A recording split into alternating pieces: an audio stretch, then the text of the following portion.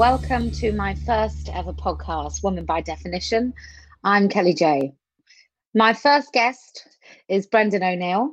He's the editor of Spiked. He also writes for The Spectator.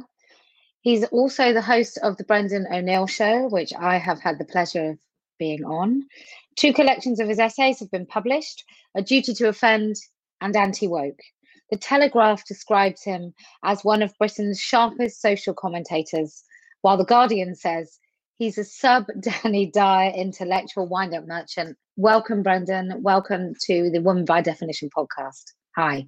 So the first thing I wanted to talk to you about is why, when I said to friends who are feminists that I was meeting you in Manhattan, they were aghast. What have you done to upset feminists, Brendan? I have no idea. Well, actually, I do really. It's I've been critical of feminism for quite a long time, and people seem to think that means you are critical of women's equality and women's freedom and all that stuff, which is completely untrue. What I'm really critical of is new forms of feminism, which are, in my view, quite censorious, sometimes quite anti-men, relativistic, a bit weird, and I do think feminism has lost the plot. And it's not just feminism. I think all sorts of political movements have lost the plot. I think Marxism has lost the plot. I think the left has lost the plot. So I don't single out feminism for that criticism. I just think that the first wave of feminism was a wonderful development for humankind. The second wave of feminism was a wonderful development for humankind. The third and fourth waves, not so much. I think that's when we entered a realm where feminism started to become a bit quite censorious, sometimes a bit shrill. I know that's a difficult criticism to make of a women's movement, and a little bit misanthropic. And I think its view of patriarchal society became a bit unsustainable, unconvincing, and sometimes a bit authoritarian. Right, okay. I think that's a fair criticism. I mean, I feel what happened with feminism in the second wave is motherhood was completely forgotten in any part of the movement, and family. And it was almost like, in order to be equal to men, we had to become like men. Is that an observation you've made? I think that's part of it. I think there was a real, a kind of a view of motherhood that was quite demeaning sometimes, and would look upon women who had children as being, somehow perhaps co-opted by the patriarchy. I think a lot of these problems emerged in 1980s feminism, when the obsession with the patriarchy became a little bit of a conspiracy theory. The idea that there was this all-powerful movement of men who were dominating womankind and forcing women to make choices that went against their own best interests.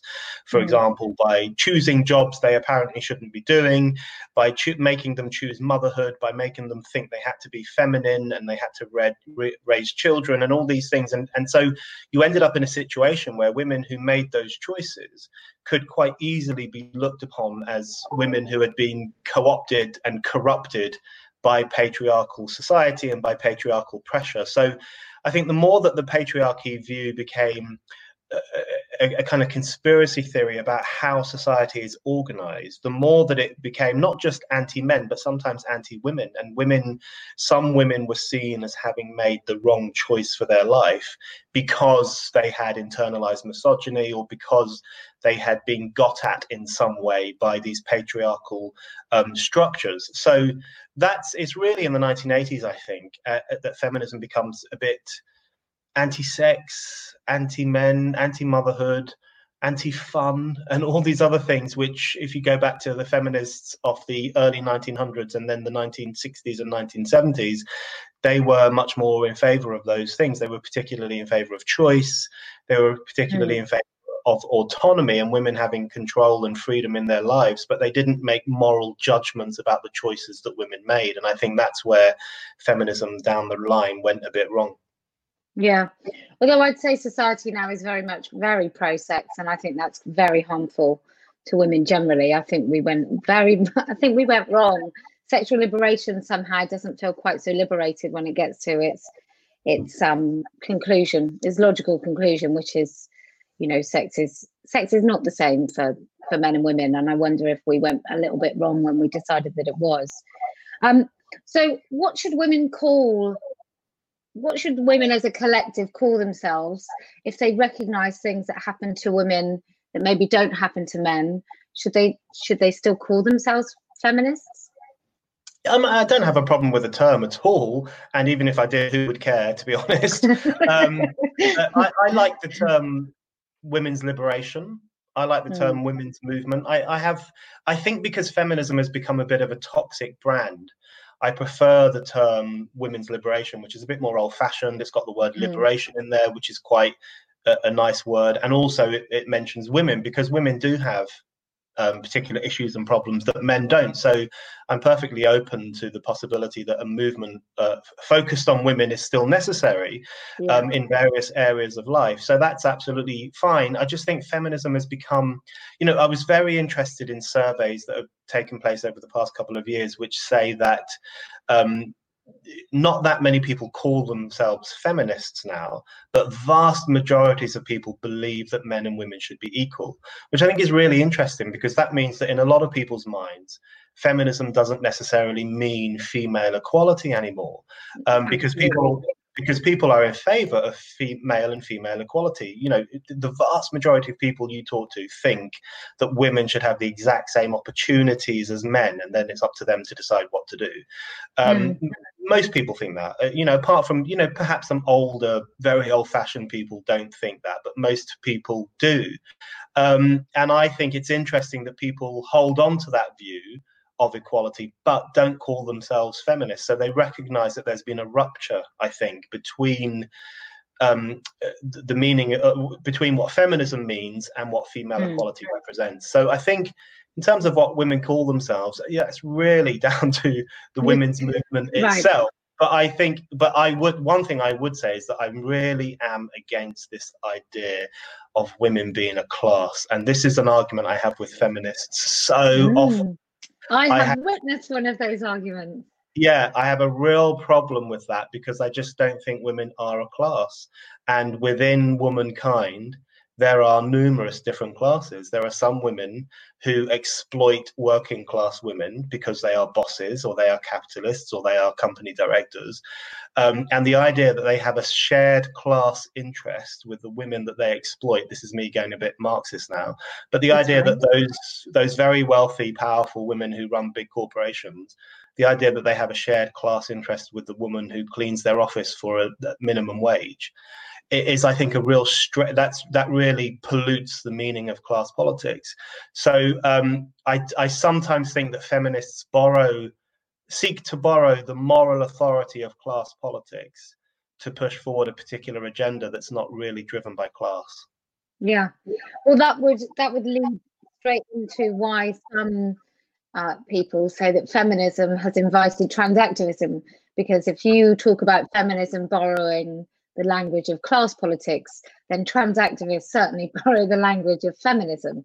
Oh yes. And so maybe that's an invitation that, I mean, personally, I want to get to the bottom of why some men think that we women have brought about this whole trans activism, and we made it so. I completely disagree with that, because I think trans activism is absolutely nothing to do with class or civil rights or any of those things. I think it's purely to do with men's entitlement and fetish. So I'm not going to agree with that. But I'm really intrigued by the routes that people think that's taken. And I think you just hit the nail on the head on one of them, that the feminism borrowed class politics. Yes, and I think I absolutely agree with you that the trans movement is trying to use feminism to push an agenda that has nothing to do with women, and in fact is quite harmful to women, which is this idea that you can become a woman simply by declaring it, and then you should have the right to enter all sorts of women's spaces. I think that's a fundamentally misogynistic idea. I think the idea that you can become a woman without having lived any of those experiences is misogynistic, because it reduces womanhood to just this feeling just this kind of this item of clothing you can put on. It kind of really demeans the biological, historical, relational nature of womanhood. So I think it's fundamentally misogynistic from the get-go. The idea that the idea that these people are literally women. I mean, that's what we are now being told, that you can have a penis and a beard, and you can be a 35-year-old man who's had all the various positions men hold, and then you can become a woman, and you are literally a woman. I mean, that is just deeply misogynistic as an idea in itself. And then furthermore, there is just this notion that as soon as they declare it, that they should have the access to all spaces, women's political party shortlists, changing rooms, toilets, swimming pools, anything that they want. And so it's a complete invasion of women's spaces, and it's a complete undermining of what it means to be a woman. It's a complete invasion of women's spaces, and it is an elevation of in my view, my personal view, the peculiar desires of certain men to be associated with the idea of womanhood. It's an elevation of their peculiar desires above the needs and interests of women. So it's fundamentally anti-woman, and I presume anti-feminist. Well, I will agree with you wholeheartedly, as you well know. With the trans stuff, you've written about woke politics. Do you think the trans is the absolute pinnacle? Because it is just a big fat lie. It's not just identity politics, but it's the lie of woke and identity politics. Do you think that's the most extreme example we have of identity politics? Yes, I think it is the pinnacle of all of that nonsense, and it really speaks to the narcissism of woke politics. The constant need for self-validation, the idea that the whole world should revolve around you and your own perception of yourself. I mean, it is just achingly narcissistic. It's breathtakingly narcissistic. This notion that, if a man wants to go around wearing women's clothes and calling himself a woman, that's his business. I don't care. But the notion that the rest of the world has to kowtow to that and has to accept that he's a woman and accept that he has the right to access all these spaces is just woke politics taken to its bizarre and quite psychotic conclusion, which is the idea that you are what you say you are, regardless of biological reality, social reality, and regardless of what everyone else thinks. So it's authoritarian, it's arrogant, and it really speaks to that kind of very needy, desperate politics of recognition that is a central part of the woke agenda, which is that, you all have to recognize my identity. And it's a real problem. And the great problem we've had in the UK over the past couple of years, which you know a lot about, is the struggle to clarify or ideally get rid of the Gender Recognition Act, because what that would do is put into law the necessity of all people and institutions to recognize the assumed identity of certain individuals, and that would be, as you have said yourself before, that would be forcing people to lie. That would be forcing people to accept something and to say something that they don't think is true, which is that this man is a woman. So I think it is the pinnacle of woke politics. It really sums up the dead end, the horrible rabbit hole that is identity politics, where you just go down further and further and further until you reach a point where you can literally have men with beards saying I'm a lesbian, and it's just deranged. It's utterly deranged. It's anti-woman, it's anti-lesbian, and it's anti-reason. Yeah. So where do you think it came from? Like, not just the trans stuff, but all of this identity, is it a void in our society? Are we missing out on religion and a greater purpose? Have we stopped having communities? Like, where has this come from? Well, that's the $1 million question. I think it's been growing for quite a while. I really think a lot of it comes from the corrosion of the old left. See, this is where, I agree with you that it is a bit of a stretch to say that feminism is responsible for transgenderism.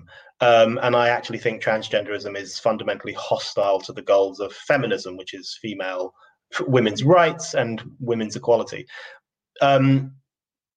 But I do think one of the reasons I've been critical of feminism in recent years is because I do think it became an identitarian movement, and it did become a movement that was feminism is identity politics. Now, we can say that some form of identity politics is good and some is bad. I'm very much open to that suggestion. You know, you could argue, for example, that the civil rights movement in America in the 1960s, you could make a reasonable argument that that was a form of identity politics because it was about one identity group in society securing their rights. And so it was about their interests and their rights and their desire for an improvement in their social conditions. So it's a form of identity politics, but it's a form of identity politics that fundamentally wants to override identity politics. So the important thing about the civil rights movement is that it says, look, us black people are treated unequally, and we want to rectify that so that we are the same as everyone else.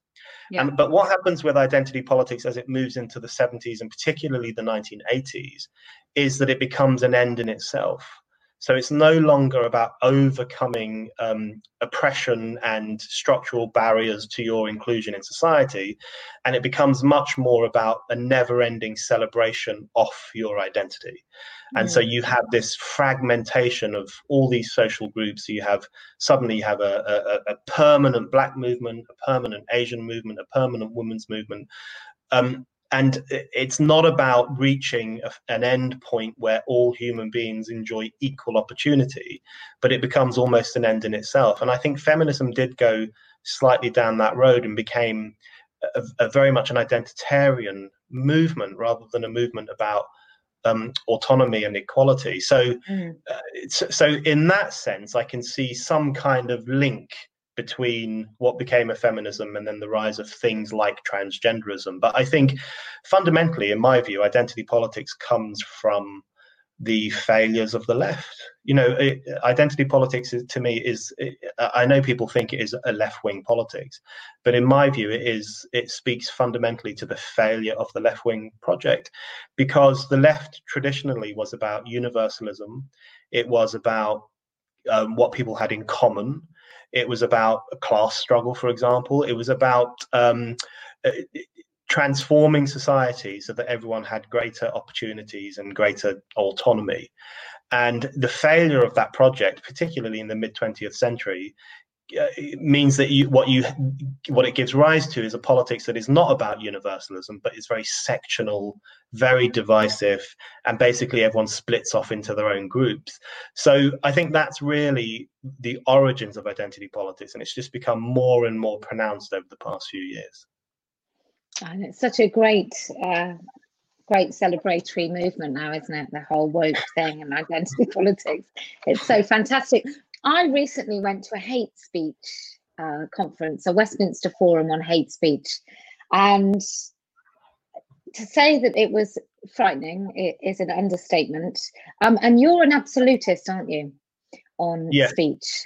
A free speech absolutist. What does that mean?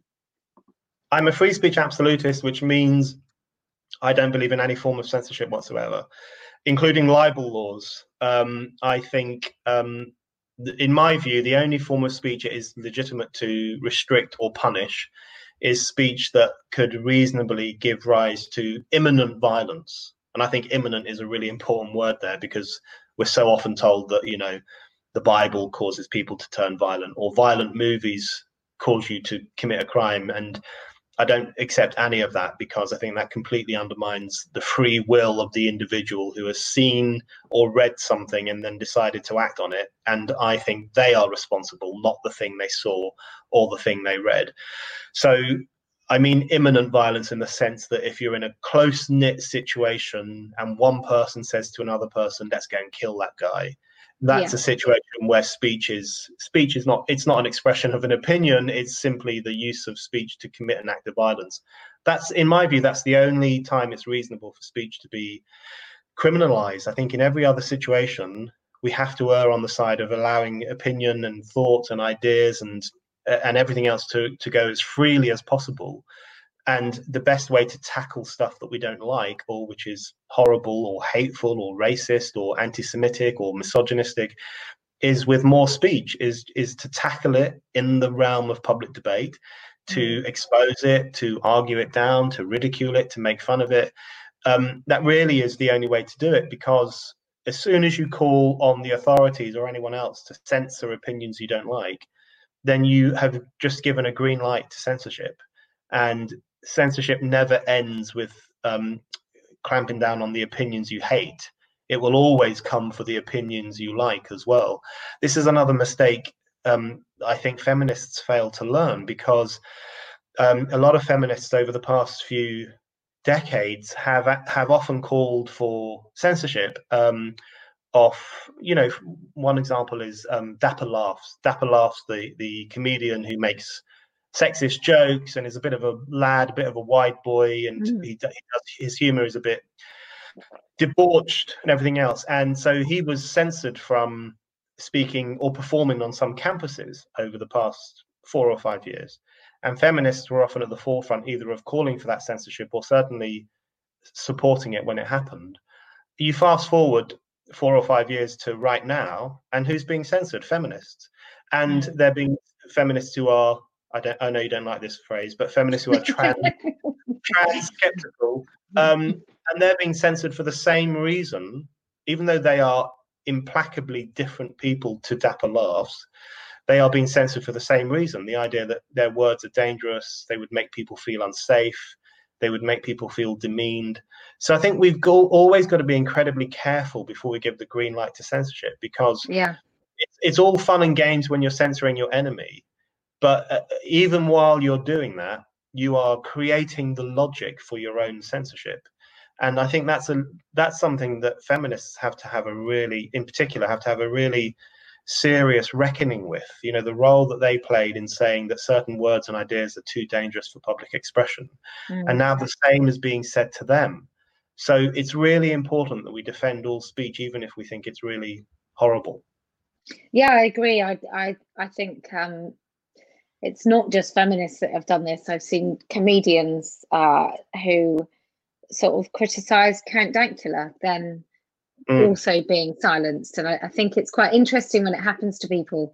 I just hope I haven't done that level of hypocrisy, but I have no idea, because I am a raging hypocrite most of the time. But I think we all are, unless I don't remember my positions on stuff.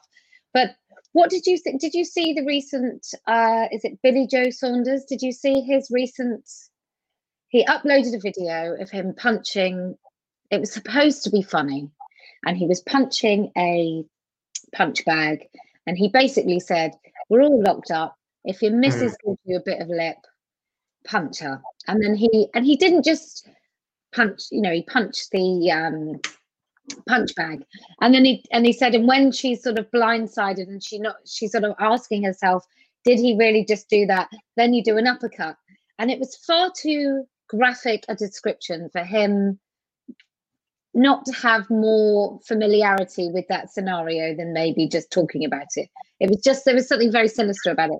And he's just had his license suspended by the Boxing Federation, because he's a world middleweight boxer or something. So is that a censorship, or is that a consequence of a bad action? Yeah, that's not necessarily censorship, because that's a really stupid thing to do. And the Boxing Federation could quite reasonably say that he's bringing them into disrepute. So if someone at Spiked did something like that, I might say to them, sorry, you're sacked. And because that's an extreme thing to do. I think a lot of people recognize that he was joking, and that's certainly his defense. But it's such a ridiculous, stupid joke to make, and not one, and especially at a time when lots of people are actually concerned about the possibility that women during the lockdown will be stuck. Some women will be stuck in houses with men that they don't want to be stuck in a house with. So it's a bit of a serious issue. So it's an inappropriate joke, and it's an ill-timed joke. I would absolutely defend his freedom of speech to make that joke. So I think he should have the right to go onto his platform and make that joke. But then I think if the Boxing Federation or a company that employs him or someone else says, listen, you've just made a video instructing people on how to beat up a woman, which could cause us embarrassment, and therefore we're not going to be associated with you anymore, that's fine. That's quite different to, for example, this is so different, but the Maya Forstater case, for example, who has been deprived of certain forms of work simply because she holds an opinion that is entirely reasonable and is held by millions of people and is correct. So it's not like that. That's a situation where someone has been potentially financially punished and publicly shamed for holding a particular opinion. But I do think there are some instances where someone does something that's so ridiculous and so stupid that their workplace or their federation or whatever it is could quite reasonably say, "Nah, you went over the line, so we're going to be not associated with you." So that is not a censorship thing, in my view. Right. Okay. Good. We agree. I always call myself a free speech absolutist, but I don't know, because I see things like porn, certain types of porn in particular. Oh, no. But I'm not going to go into the porn thing with you because I'm not well versed enough to match your argument. And but I would see, I may not broadcast this, but I would see the porn thing as actually ultimately harmful, because in the end, what the overuse of porn particularly affects men directly with performance, but also I think it cultivates attitudes against women in society, which I don't think is healthy. But I think I actually agree with you that porn. I think the porn saturation that we're living through is very harmful. I think it's harmful of young men in particular, also young women. I think it's warping the idea of sexual intimacy. I think it's giving people a very twisted view of what sexual intimacy is about. My only argument would be that censorship is not the best response to. So I agree it's a profound problem, and I wrote a piece saying that I wrote a piece a couple of years ago agreeing with Pamela Anderson, because Pamela Anderson thinks there is far too much pornography now and is very worried about its impact on people. And I said she's right. I just think censorship is not the best response, because you would then be empowering the state or someone else to determine what kind of images and films people can create. And I just think, once again, that opens the floodgates to potentially other forms of social control over the creation of images. And it's an unfortunate fact that some people want to make images or films that involve having real sex. So that's my only concern. I agree with feminists who say that porn is having a corrosive impact on society, but I disagree with them when they say that the solution is to ban it or censor it or clamp down on it, because I think it would open the floodgates to other forms of problematic control of public images and film and everything else. So what do you think that we should do, or what do you think a solution would be to massive, great big companies like Pornhub, who repeatedly there are videos including underage girls or trafficked girls and women and probably boys, and paedophilia, so child rape. Do you think that the government is being a bit weak when it comes to not penalising or shutting down Pornhub, even if we don't ban porn? I think, child trafficking and child rape are crimes. That's got nothing to do with freedom of speech. So if someone's been trafficked, or if a child has been sexually interfered with at any level, those are serious criminal offences which should be punished with the full force of the law. So that's, people often say, when I say I'm a free speech absolutist, people will sometimes say, "Oh, but what about child pornography?" Which is so unbelievably ridiculous. I'm not making that argument, I promise. I know you're not, but I meet particularly leftists all the time who are so fundamentally against the idea of freedom of speech that when they hear those words, freedom of speech, all they can think of is children being raped. I mean, that's literally the first thing that comes to their minds. It's so depraved. But the point is that there's no such thing as freedom of speech for child pornography. I think it's really worth making that point, because the creation of child pornography is itself a grave crime. This is not the creation of an idea or a story or an image, or it's nothing. It's just the creation of a crime. So there's no free speech for child pornography. There's no free speech for trafficking people. I think there ought to be free speech for consenting adults who want to make dirty movies. And the problem, my most controversial view of all time is that I think the rise and rise of porn, I don't actually think it was an inevitable aspect of internet culture. I think the rise and rise of porn actually speaks to a crisis of intimacy in society. And I think particularly among younger people, there's a real risk attached to the idea of intimacy. It's seen as being fraught with danger.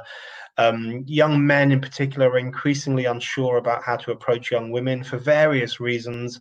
And I think feminism may have contributed to that a little bit in terms of, the idea that chatting someone up in your office is sexual harassment, or asking someone if they want to drink in a student bar is a form of sexual pressure.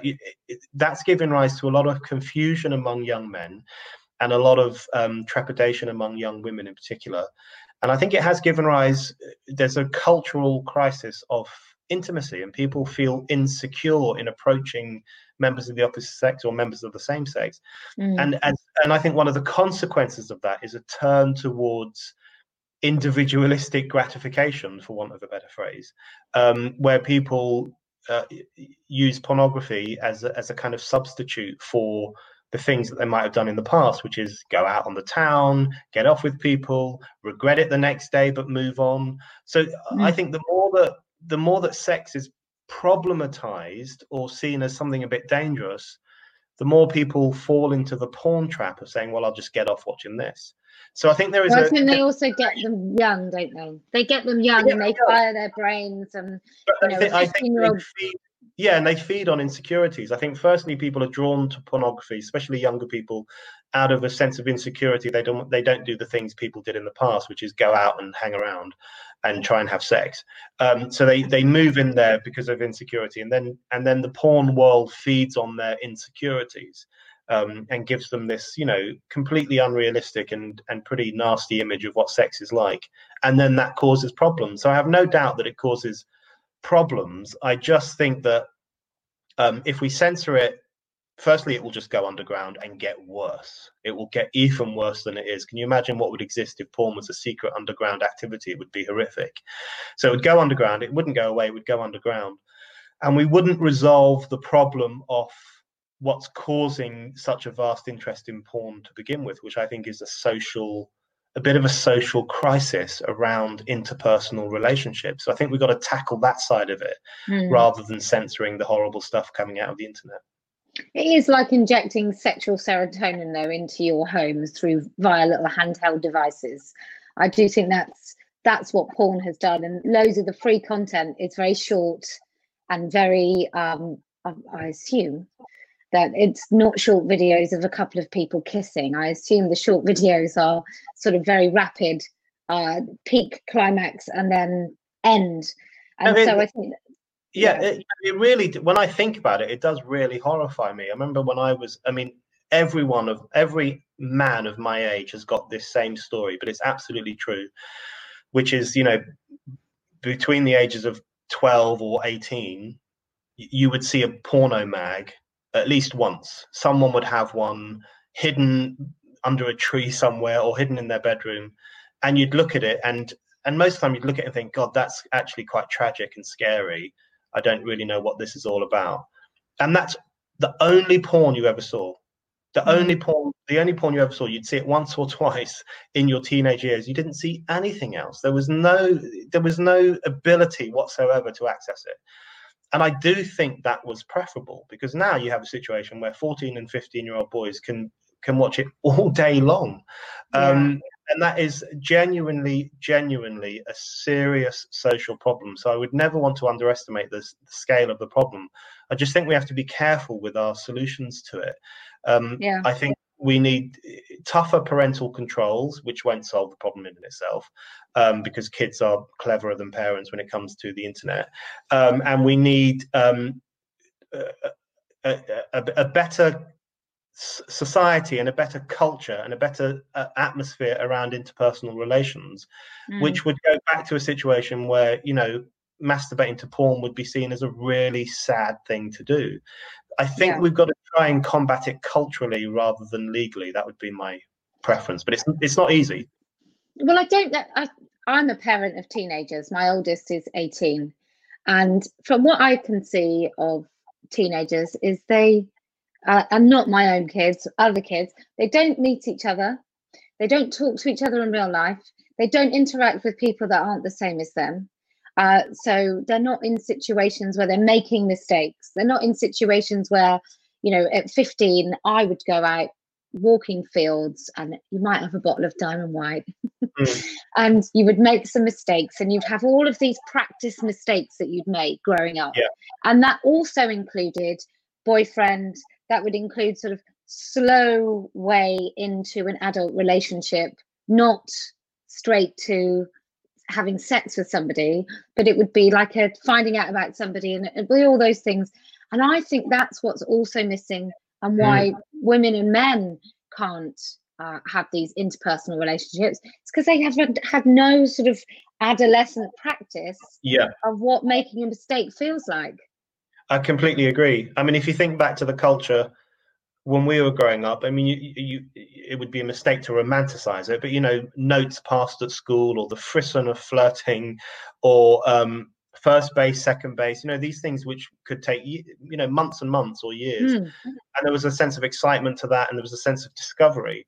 I'm sure a lot of young people don't have that sense anymore, because they've already, by the time they're 14, they've already seen people having all sorts of sex. Yeah. So I think that does have a very detrimental impact on how they approach relationships and how they express themselves and how they communicate. And you know, they're now, as we know, they're more likely to send each other naked pictures, and they're sexting and all that stuff. So so it has a very dangerous impact. But I also think one of the other things that I'm worried about is the leaking of pornographic culture into popular culture. So if you know, I'm a huge fan of Rihanna, but, you know, let's not ignore the fact that if she's had songs where she's talking about whips and chains, and you know, they don't wear very much clothes, and kids watch this stuff all the time. And I think we sometimes forget how unusual that is. You know, when we were 13 and 14 years old, we were not watching half-naked women whipping themselves on the back. That was not an image that kids saw. They were watching, I don't know, innocent pop videos or cartoons or whatever else it might be. So that shift is also worrying. Well, lap dancing was seedy, wasn't it? Strip clubs and lap dancing, it was a seedy thing. It wasn't like a glamorous thing where a pop star pretends to do it in the middle of whatever the World Series in America, whatever that big game is. Yeah, the World Series, or on X Factor, or all sorts of places where you now see the kind of things that in the past you would have seen on TV after midnight. So so that is a problem too. It's kind of leaked into popular culture. So I do think I completely agree it's a serious problem. I just think we have to be careful how we deal with it, because I'm so reluctant to give the authorities any more power over the creation of imagery. And I also think that there've got to be better ways. There've got to be ways in which society more broadly can draw kids in particular away from this depraved culture and open their eyes to, you know, a better way of approaching these issues. What do you think is going to happen with this coronavirus? What do you think the knock-on effect will be on things as shallow as identity politics? Do you think it will make a difference? I've been thinking about that, because I've heard many different arguments on this. I've heard some people say that it's the end of identity politics, because and over the past 2 weeks, we haven't heard anyone talk about, you know, the right of a man to go into a woman's toilet. You know, those things have fallen by the wayside, because I think most people realize, I mean, many people recognize that they were stupid campaigns anyway, but I think even some of the people who championed them might now be realizing that it was a ridiculous waste of energy. So a lot of that will shift. So I've heard some people say that this could represent an end point for identity politics and for the frivolous, ridiculous nature of the kind of identitarian project. But then I've heard others say that it was such a strong movement. It was such a not in terms of numbers, but certainly in terms of influence within the cultural elite and the political class, and even amongst the police force and other sections of society. It was such a strong movement that it will probably survive, and it might come back in new forms. I was really interested to see that the police put out a statement the other day saying, "Listen, we all know that there's a coronavirus pandemic. But if you're a victim of a hate crime, or if you've heard something offensive, we're still here for you." And so Amazing. that's a bit of a reminder that this stuff might hang on for a bit longer. And I think that is a bit of a worry. Well, maybe not when the police are marching on the streets and all the non-uniform officers have to be back in uniform and they're having to break up people and tell them to stay inside their houses. Maybe, I mean, I'm sure the police are going to misgender a fair few people as they tell them to get off the streets. But my personal view is that I think it will do two things. Number one, it will stop the fight back against it, and people may think that it's gone away. And so there may well be a push for hidden sort of policies and agendas being pushed through. Number two, I have faith in the fact that Dominic Cummings probably is not into identity politics in any great with any great passion. So I think under this government, I think it might disappear.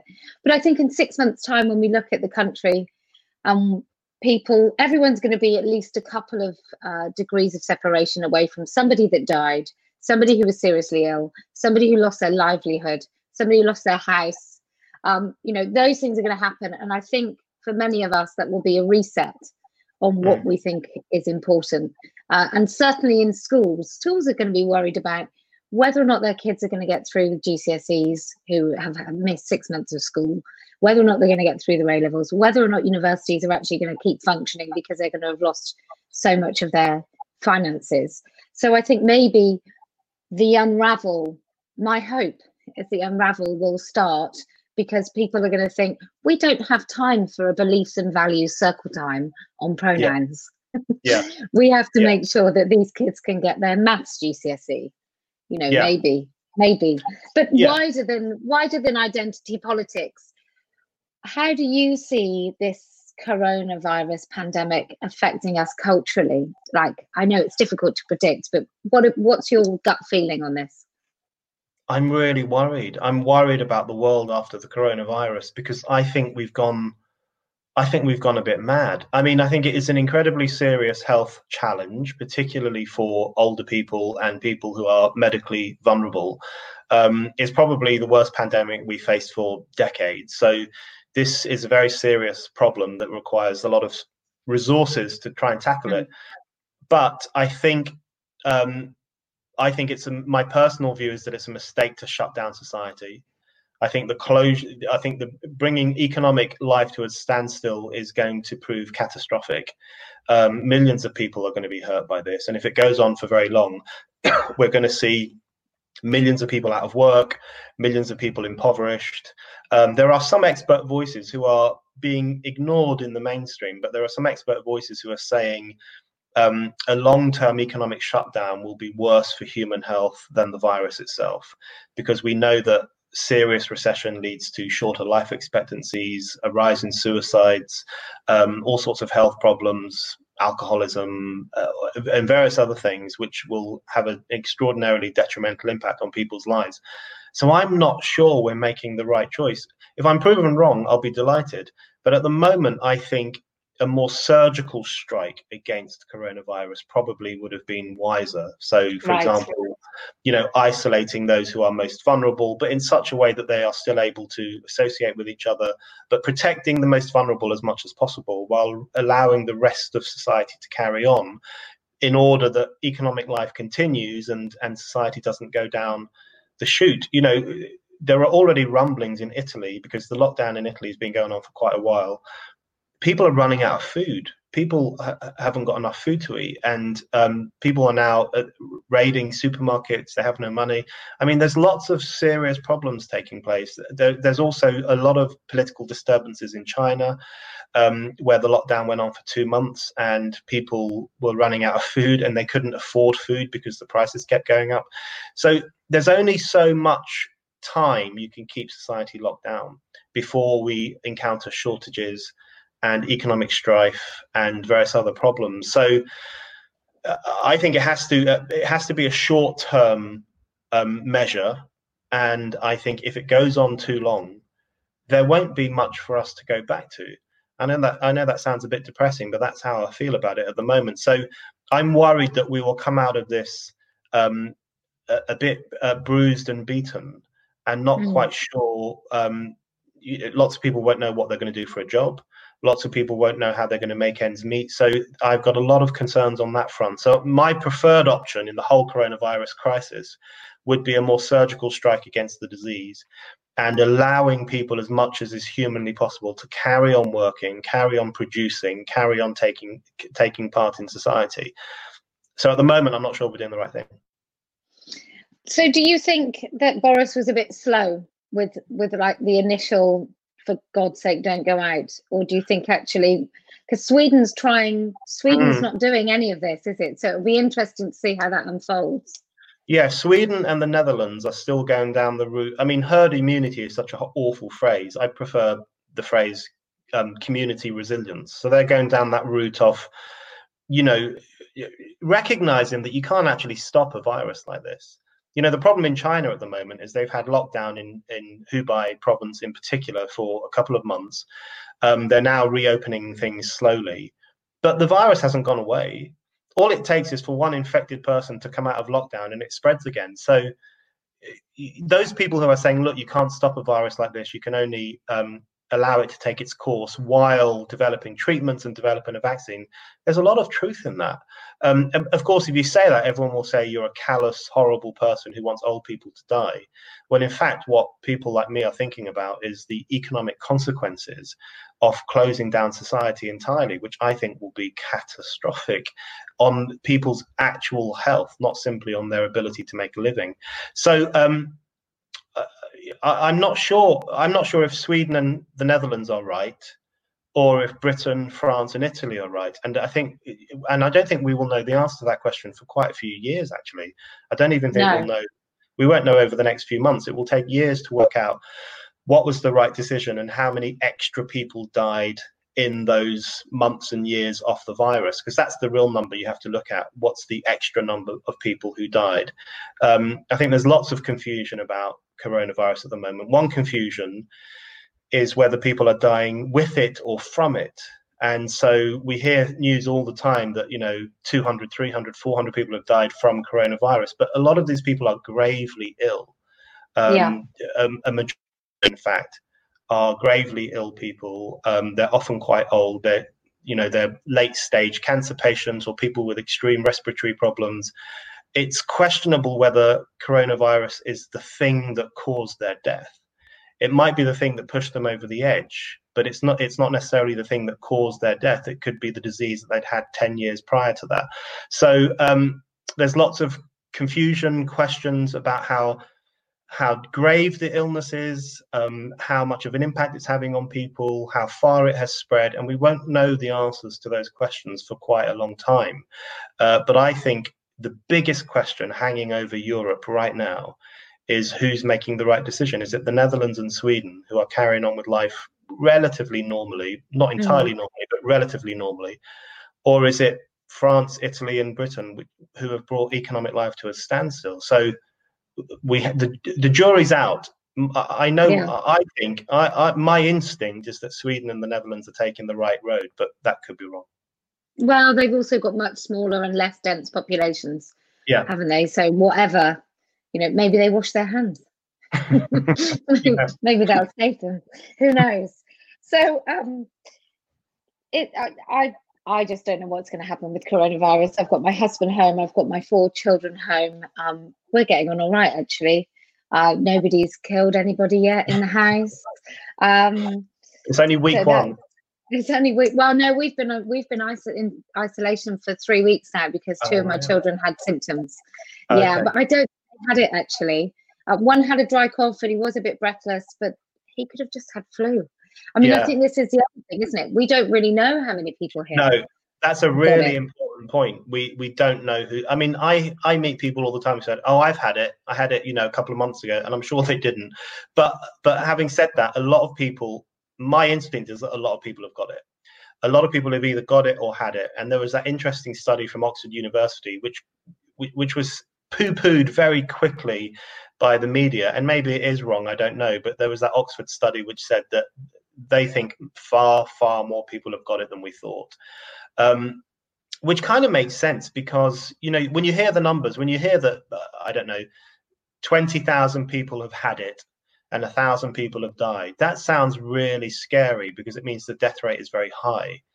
But the reason we only know that a certain number of people have had it in the UK is because we're only testing people in hospital who are very ill.